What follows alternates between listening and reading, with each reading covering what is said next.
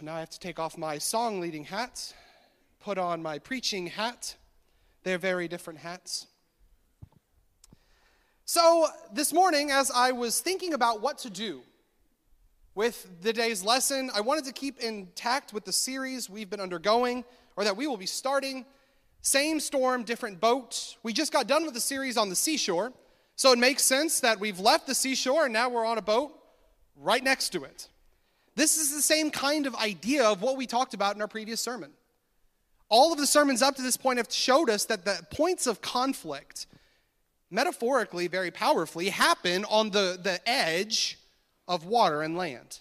We talked about it in Bible class, the teens informed us of this, that throughout the Old Testament, the idea of water is tied to the idea of evil and chaos, the solid ground being a place of peace and refuge. So as these two things collide, it makes sense that there would be conflict. But the reality is, the grand majority of our life isn't going to be spent on the seashore. The grand majority of our life is going to be spent way out in the middle of the chaos, in the middle of the chaotic storm. So what do we do when we find ourselves in the midst of the chaos? How do we respond in light of all of the difficulties that this life can throw at us? How do we recover? Well, lucky for us, the Bible has a lot to say on that. Today we're going to be starting off with the story of Noah's Ark. Now, the first time I heard Noah's Ark, like many of you, I was I don't probably even remember. I was an infant in a cradle roll. As with a felt board, there was a giant boat and a whole bunch of weird-looking animals going up in it. And we were singing songs like God told Noah to build him an arky. And that's my first exposure to it. And it was a simple enough story, right? The world was bad, God flooded it, there were animals, God saved the animals, put him in a boat along with this dude named Noah and his family, and then off to the races we go. But then I got older, and that story took on a different message. A very difficult message. One that I've really struggled with. One that I've really wrestled with. One that no matter how often I come back to it, it leaves me paused. It leaves me concerned. Not only me, but in a teen class not too long ago, one of our brightest students mentioned that they struggle too with the flood. Because it just doesn't seem to sound like God. Let me get this straight. The world was bad. The world's always been bad. And yet God killed everyone? How does this reflect the cross? And how do we make sense of the events that occurred? Well, that was as dark as it's going to get for a little bit, so let's lighten this back up and ask the two questions I hope this morning we can answer. First, how does this story reflect the cross?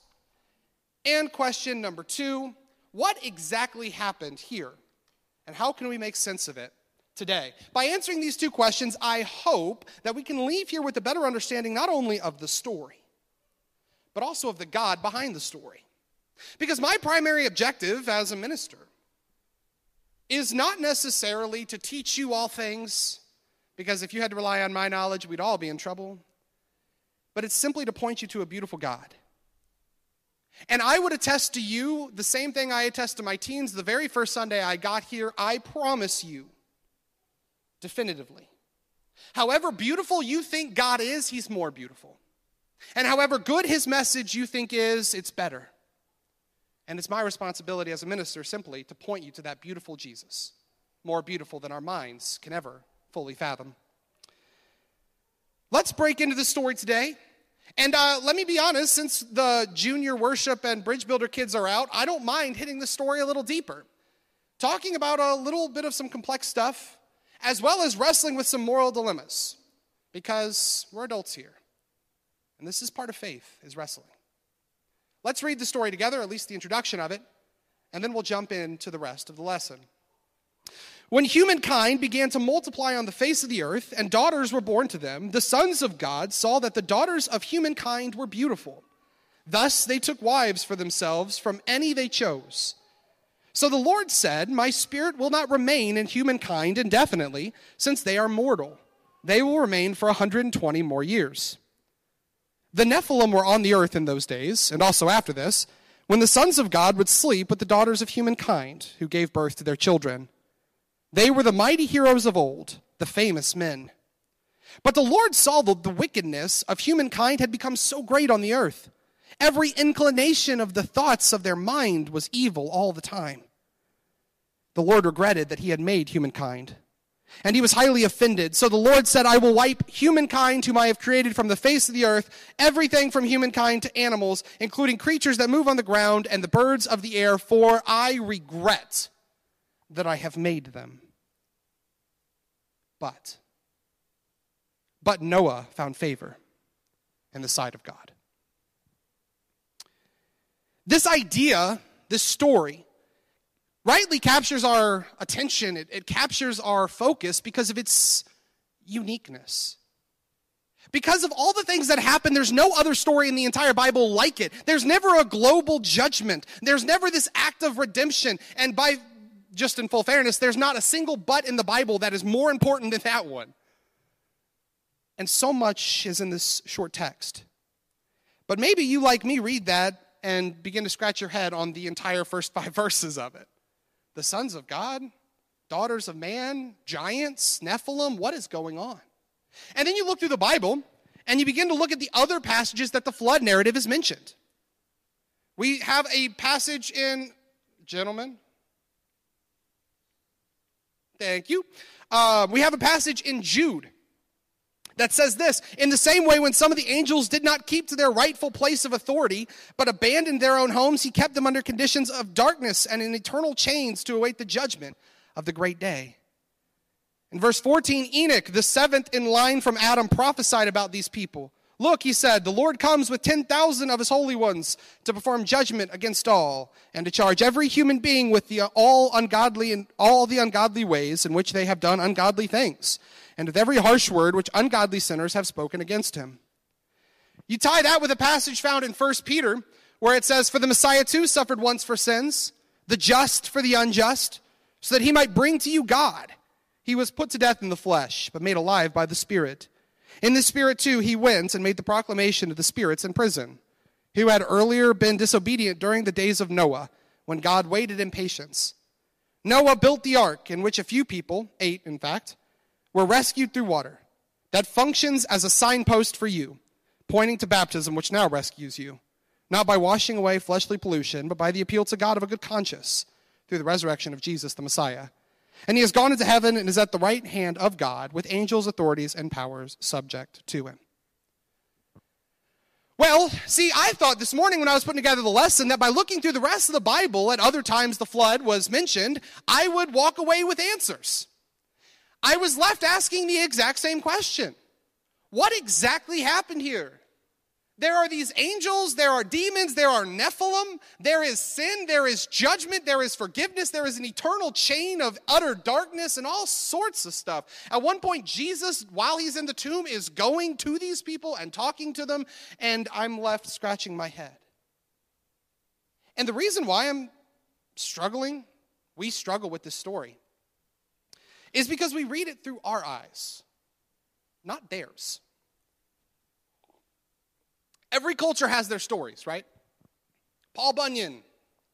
I think that's the one with the giant axe. Someone nod if I'm right. Is that Paul Bunyan with the blue ox? Okay, good. Johnny Appleseed, I know that one. It's in his name. He walked around and threw apple seeds and planted all the apple trees in America. We have these cultural stories, don't we? And we pass them down. Not only that, but in our histories. We know more about American history than most other countries. Why? Because it's our history. But every textbook doesn't cover every part of every element of the story. And every story, there's going to be multiple perspectives. And in order to fully understand something, you should probably read multiple sources, right? The same is true with the Jewish story of the flood.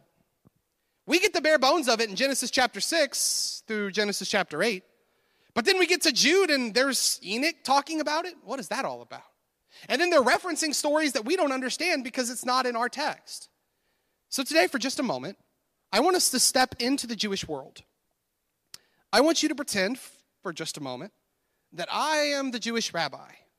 And you are my faithful students. And I'm going to tell you the story of the flood the way they would have heard it, using the Bible and their stories. Once we understand that, we can go back to these New Testament passages, see if we can understand the flood, and walk away, I believe, challenged and changed by it. So let's start here. In the beginning, Psalm 82, if you are following along in your Bible, in the beginning of time, God decided he was going to create the world.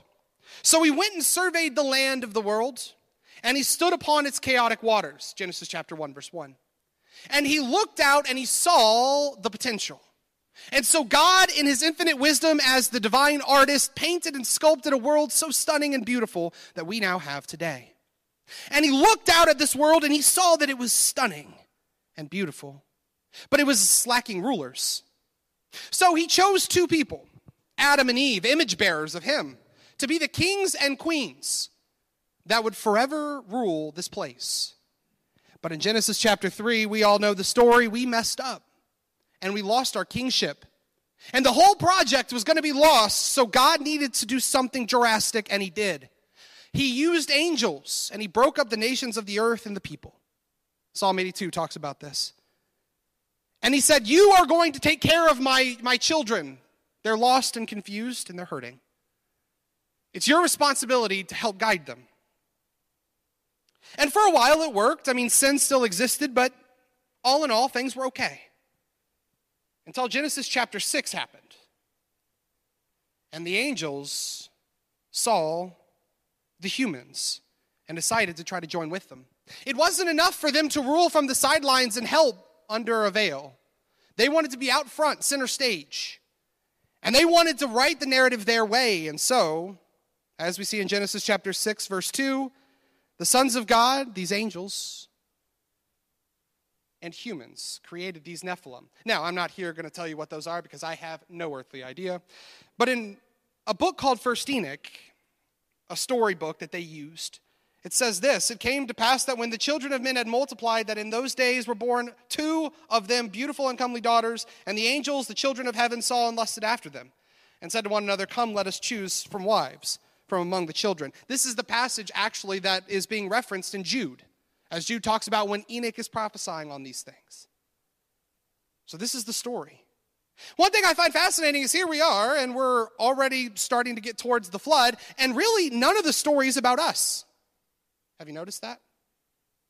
It was about us for about one chapter, and we lost that. Then there was angelic warfare, and now there's angels in charge of nations and all sorts of stuff. God at the center. As we're going to go through the rest of the story, I want you to realize something that kind of dawned on me. The Bible isn't bishop-centered. And it's not you-centered. In fact, it's not even really human-centered. It's Jesus-centered. And what we're going to see throughout this text is that we've always made it out to be about man, when in actuality, the truth of the text is found in how it's about God. We see that these angels came and caused a lot of problems, teaching people to do bad things, and they were killing each other and hurting each other, and violence and iniquity were rising up. That's what Genesis 6 says. And eventually it became so bad that men all over were dying, humankind suffering immensely. The iniquities of humankind have become great. Every inclination of their thought has become evil, Genesis chapter 6 says. And not only that, but it gets from bad to worse, the story goes on. Remember, this is the Jewish story. This is what they would tell their kids. And the women have borne giants, and the whole world has been filled with blood and unrighteousness. And now behold, the souls of those who died are crying and making their suit to the gates of heaven, and their lamentations have ascended. And the whole earth was ruined in the sight of God. The earth was filled with violence, Genesis 6:11. So, to put it all together, in case you got lost, let me hit the bare bones. God chooses us, we let him down. God sends angels to help us, they let him down. And it ends in a lot of bad stuff happening on earth, iniquity and sin and violence and all sorts of bad stuff, until God realizes the earth, the creation project as a whole, is about to fail. Everything's gone wrong that can go wrong. Every single thing was ruined. The image bearers no longer reflected God, not only in our actions, but now we actually have these Nephilim running around. But more importantly, that heart that God gave us, the heart of kindness and gentleness and compassion, was lost in violence and hate. Not only were the image bearers about to be ruined, but the creation itself was ruined. The rise of evil and darkness was further destroying everything. The curse that had started in Genesis 3 was really taking root here. Everything was going wrong that could go wrong. So God is surveying the scene. And in the storybook, the Jewish tale, it goes that Michael, the chief of the angels, gathered together Gabriel and Raphael and Uriel, and they come before God and they say, God, what are you doing? Everything's going wrong. Your whole mission's about to fail. And God says, I'm not doing nothing. I'm waiting. I'm hoping that someone can change the world. But God found Noah.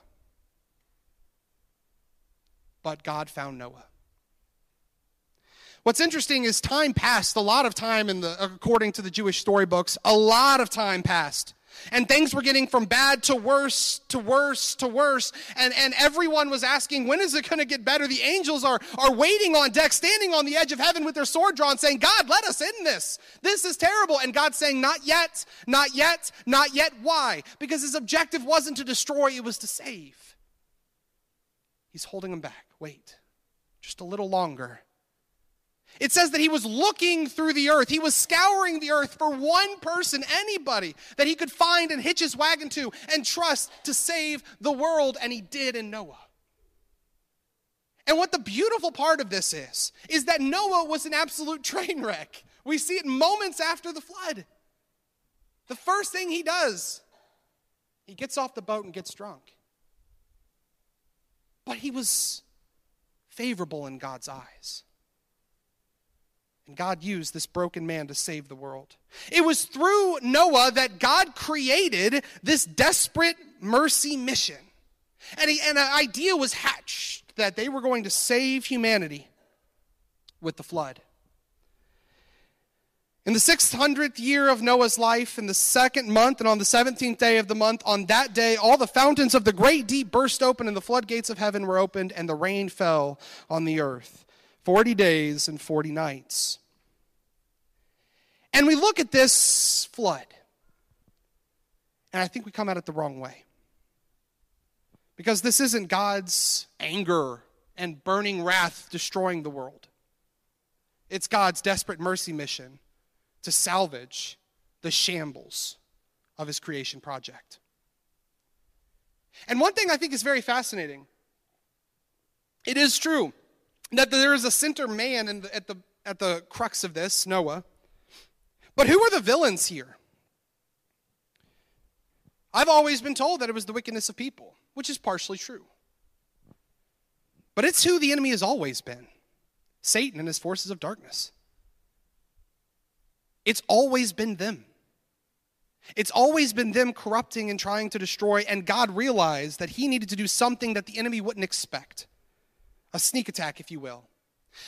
In the storybook that we've been referencing, 1 Enoch, this is what God says the purpose of the flood is. And then shall the whole earth be tilled in righteousness, and shall all be planted with trees and full of blessings. And all desirable trees shall be planted in it, and they shall plant vines on it. And the vine which they plant thereon shall yield wine in abundance. And as for all of the seed which is sown, each measure shall bear 1,000, and each measure of olives 10 presses of oil. That just is a really old school way of saying things were going to be good. But this is my favorite part. And cleanse the earth from all oppression, unrighteousness, sin, all godlessness and uncleanness that's on the earth. And the children of men shall become righteous, and the earth shall be cleansed from all defilements and all sins and all punishment and all torment. We come at the flood the wrong way. At the very heart of the flood is that message, to save people from themselves. You know what's interesting is it's so easy for us to relate to the wrong things. It's so easy for us to relate to the evil, to the violence, to the destruction. It's hard for us to relate to the mercy. It's easier for us to picture God as the judge with the stick that's waiting to hit us. And it's harder for us to conceive of a God who truly is love. And I get why, right? Because here we are on earth, and all of us are used to people that don't show inexplicable love, but show inexplicable hurt.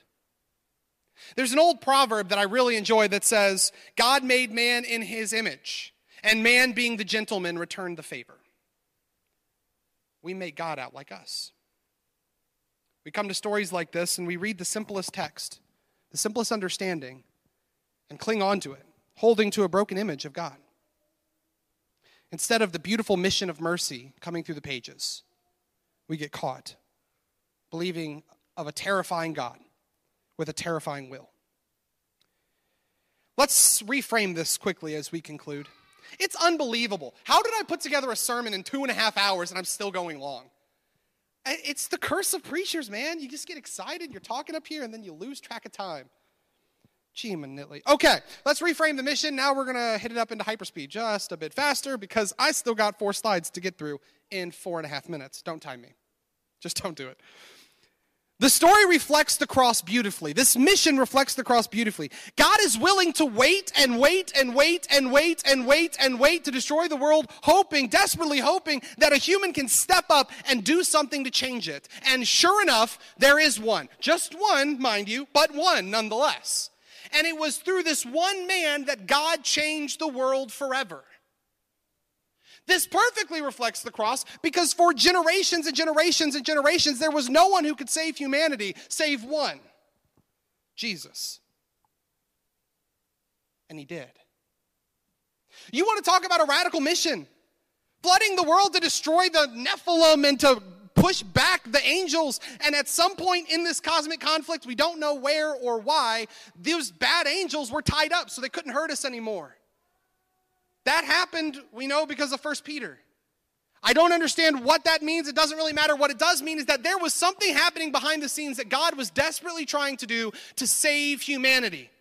Against the forces of darkness, against our own stupidity, against it all, God was working to try to save us. And there wasn't any stone he would not undo. There's nothing he wouldn't consider. I mean, goodness gracious, a giant boat? That was his answer to save the world. Just like a carpenter's son out of Nazareth, dying a criminal. Who would have thought of that? God is always willing to go to extreme lengths, inexplicable distances, do the unthinkable to save you. And the flood is just the oldest iteration of that story played out. A merciful God, waiting and waiting and waiting, hoping the people will change. Hoping desperately to save them. And ultimately, even when people chose to align with the darkness, his eyes were on the future, where he could bring them peace. The mission of mercy of the flood is the same mission of mercy we have today. The mission of standing up and being that Noah, who can rise up and be the one God can use to change the world. It also reframes something else. It reframes the way we view the boat. So this is fun. I was talking to my dad about this a couple years ago. We did like a deep dive on the ark. One thing that we found that was pretty amazing is that there was way, way more space on the ark than was used. In fact, there was almost an entire wing and a half that wasn't used at all. Why? Why did God make a boat too big? I asked one of my teens that one time, and their answer was, well, God was going to bring all these other animals, and they just annoyed him too much. He figured they had a good restart, so he kept them off the boat. It's possible. But the more likely outcome is that this nature of Christ that we see manifested on the cross is revealed there too. That God took Noah and told him to build it. By the way, you look at the processes by which they built the boat, it was the least efficient way. Why did God tell Noah to build an inefficient boat that was too big? Time. 100 years of time. A century of time. So that he could look around and preach. So that that boat could be filled with the people he was trying to save. He was using Noah not only as the original boat builder, but as one of the original preachers of a message of sanctification and salvation from the destruction of a force of evil. It reframes the boat because God has always wanted to fill the boat. That's been his objective since Genesis chapter. Now, granted, we're not in a giant boat, but we're in the kingdom of God, and he wants to fill that too. Anything that it takes to fill this place so that we can bring people out of the death and into the life. That's God's objective. And he'll take 100 years or 2,000 to do it. Always waiting for that next Noah who can make a difference in someone's life and bring them on the boat. This story reveals to me that there is a cosmic force of darkness I don't understand. There is conflicts that happen all around me that I don't understand. We'll get to that in just a moment. But one thing I do know is this: there is death and there is hurting and there is sin. There is suffering, there is injustice, there is oppression all around us. And then there's us, the Noahs, who can fill the boat. It's up to us to fill the boat with our actions, our compassion, and our love, to fill the boat. And lastly, that was more than 4 minutes. The story serves as a reminder that there's more going on than meets the eye. The simple answer is that we are bad people, and we deserve to be punished. There's truth to that, I guess. But the story doesn't start with people in Genesis chapter 6. It starts with something we don't fathom. Angels, demons, Nephilim, giants. And you know what? The Bible's so frustratingly vague. It does this all the time. There's this, my favorite story in the whole Bible. This is a side tangent. Daniel chapter 10 happens, and it cracks me up. Daniel prays for an oracle to come to him. He needs God's voice. That's what he wants. Day goes by, 5 days go by, 7, 14, 21 days. Finally, Daniel loses his cool, and he goes to God and says, God, you promised me an oracle 21 days ago. Get here. And in that very moment, the veil was ripped. This angel, blood-soaked and in battle array, comes falling out of the heavens. And he goes, dude, I'm here. Take the book. Now I have to go because I'm fighting the prince of Persia and the prince of Greece back here, and Michael the archangel's coming because there's a whole other force coming. And Daniel falls on his face and starts throwing up because he's like, what? None of that. I didn't realize. But then we never actually hear the rest of that. We just get these snippets. This is one of those snippets, right? Things are happening on earth. Bad things are happening on earth, and we're confused. We're looking at the story like, I don't understand that. This is really weird. Yeah, it is. But it reminds us that there's stuff going on behind the scenes, things that we're not privy to. Cosmic conflict that causes problems all around us. Spiritual warfare that's very real between the forces of good and the forces of evil. You and I are caught in the crossfires a lot. Isn't that the whole story of Job? Satan accuses God of being unjust. God puts Job on the defense stand. And Job unwittingly is now the key point of a battle between God and Satan. He had no idea. Sometimes I think we look for too many simple answers. And we begin to oversimplify things. I have cancer. Why? Well, God must have wanted me to. I lost my loved one. Why? Because God wanted that to happen. Really? Or maybe we're missing the point. Maybe there's things happening behind the scenes we don't understand. Maybe God is who God says he is, good and light and love, and he's always fighting the darkness. And maybe there's the Nephilim 2.0. Maybe there's a prince of Greece that's causing problems. The point is, something else may be happening. This story of the flood started for me as a theodicy problem, trying to understand so desperately how God could do this thing. And when I ended it, I realized that I left believing in God's goodness more than when I started. Because all I see as I look through the story of the flood is the cosmic powers of darkness trying to destroy and kill and steal, as Jesus says they do in John 10:10. And God coming time and again to bring life. The flood serves as a reframe for me to consider the fact that I am part of something bigger. And I have a job. But I'm also caught in the crossfire. Sometimes my life is going to go good, and sometimes my life is not. Sometimes things will go my way, and sometimes they won't. But one thing I need to remain sure in is that God is good, and he is always trying to bring me out of it. The story of the flood, that's not the story they teach you in Bible class, right? When you're a little kid, God told Noah to build him an arky because the Nephilim were... It doesn't work. But it does reveal to us something important. God is truly beautiful.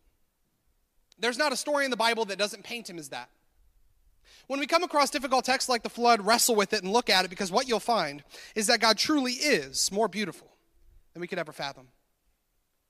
As we leave here today, I want us to consider these three thoughts. I don't know why I'm stepping down. I'm about to have to lead a song. I'm just going to go for it.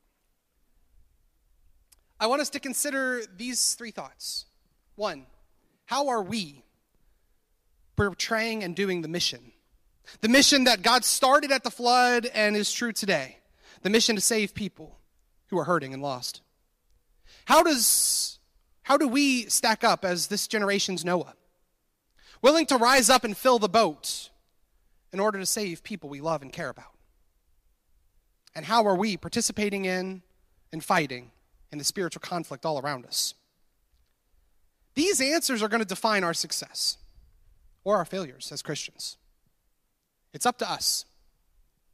It's up to us to stand firm, like Noah, to fill the boat like Noah, and to bring his mission to the world. In my life and in yours, there are people I love that aren't faithful to Christ. And worse than that, there are people that I love that don't even know Jesus like I do. And worse than that, there are people who say they know Jesus and don't know him for the beautiful man that he is. And you know, worse than that, there are times I don't know Jesus for the beautiful man that he is, the God that he is. Each one of us needs time to reconnect, to reorient, sometimes to pray off things that are happening, sometimes to survive a cosmic attack. Whatever it is that you're struggling with, we want to help. And we want to pray with you because we love you. We're glad you're part of our boat, but we ask that you fill it. If there's anything that's stopping you now, in just a moment, we're going to sing a song. We'll all stand up. There'll be elders in the back. Go talk to them. Catch me afterwards. I'm the guy in the Canadian tuxedo. It's hard to miss. And I'll be here to pray with you, to care for you, as we all are, as we're doing our best to fulfill God's mission. Let's stand and let's sing our final song.